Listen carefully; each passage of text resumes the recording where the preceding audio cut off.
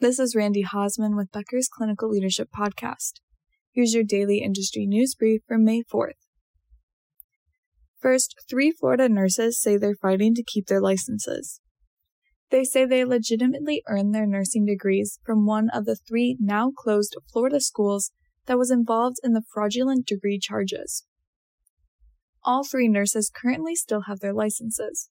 Their licenses will remain valid pending the outcome of the investigation. Earlier this year, 25 people were charged in Operation Nightingale. Each person faces up to 20 years in prison.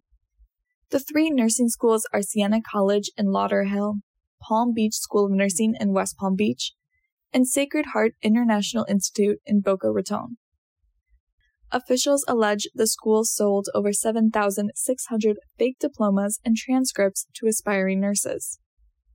With these transcripts, students can sit for the National Council Licensure Examination without completing required coursework. Of the individuals who bought the fake documents, over 30% passed the test, obtained their nursing licenses, and secured jobs in U.S. healthcare facilities.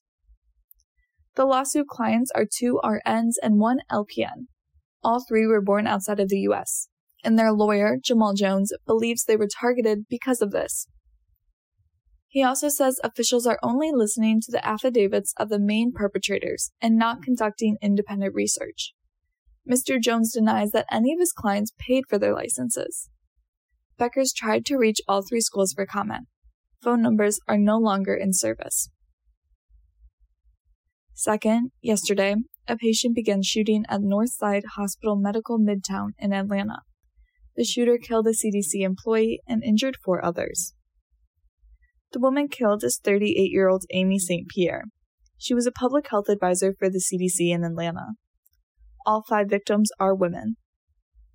The suspect reportedly became upset during a medical appointment at the facility. Further details about the appointment and motive are not currently known. The victims were transported to Grady Memorial Hospital. In a statement, Grady Hospital's media team said 3 patients were in critical condition and 1 is in stable condition. Police have identified and found the suspect following an 8-hour manhunt. This story is developing and will be updated online once more information becomes available. Third, St. Francis Health System could lose federal funding if it doesn't get rid of a sacred candle burning in its hospital. St. Francis is a Catholic health system. It always keeps a sacred candle lit within its hospital chapels. The Joint Commission found one of the flames dangerous in February. It told the hospital to extinguish it or risk losing Medicare, Medicaid, and Children's Health Insurance Program funding. The health system disagrees with the decision and has asked for a waiver 4 times. The candle is encased in glass and covered on top. In the past, it's been approved by the government and local fire marshal. 2 weeks ago, CMS affirmed the Joint Commission's decision. CMS says the open flame burns unsupervised 24/7. This violates its policy for patient safety.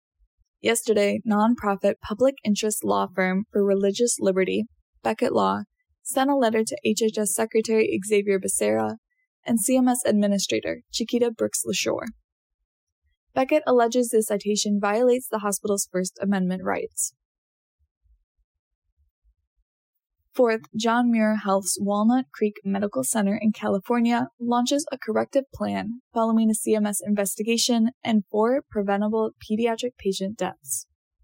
A CMS statement of deficiencies finds the hospital failed to define certain conditions and procedures that would require a patient to be transferred for more intensive care. Last month, John Muir executives created and implemented a corrective action plan. CMS says all deficiencies are related to documentation. Currently, the hospital does not face disruption to its Medicare funding. CMS accepted the corrective plan. It will conduct an unannounced visit to ensure the plan is being implemented. Fifth, the Leapfrog Group's data shows a significant rise in healthcare-associated infections, which were previously declining before the pandemic. The Leapfrog Group measures this using the standardized infection ratio. This compares the number of HAIs at each hospital to the predicted number of infections. HAIs with the largest increase include central line-associated bloodstream infections, catheter-associated urinary tract infections, and methicillin-resistant Staphylococcus aureus. Thanks for listening. Do you want more of the latest info about clinical leadership delivered directly to your inbox every weekday? Subscribe to the Becker's Clinical Leadership and Infection Control e-newsletter on our website at www.beckershospitalreview.com/quality.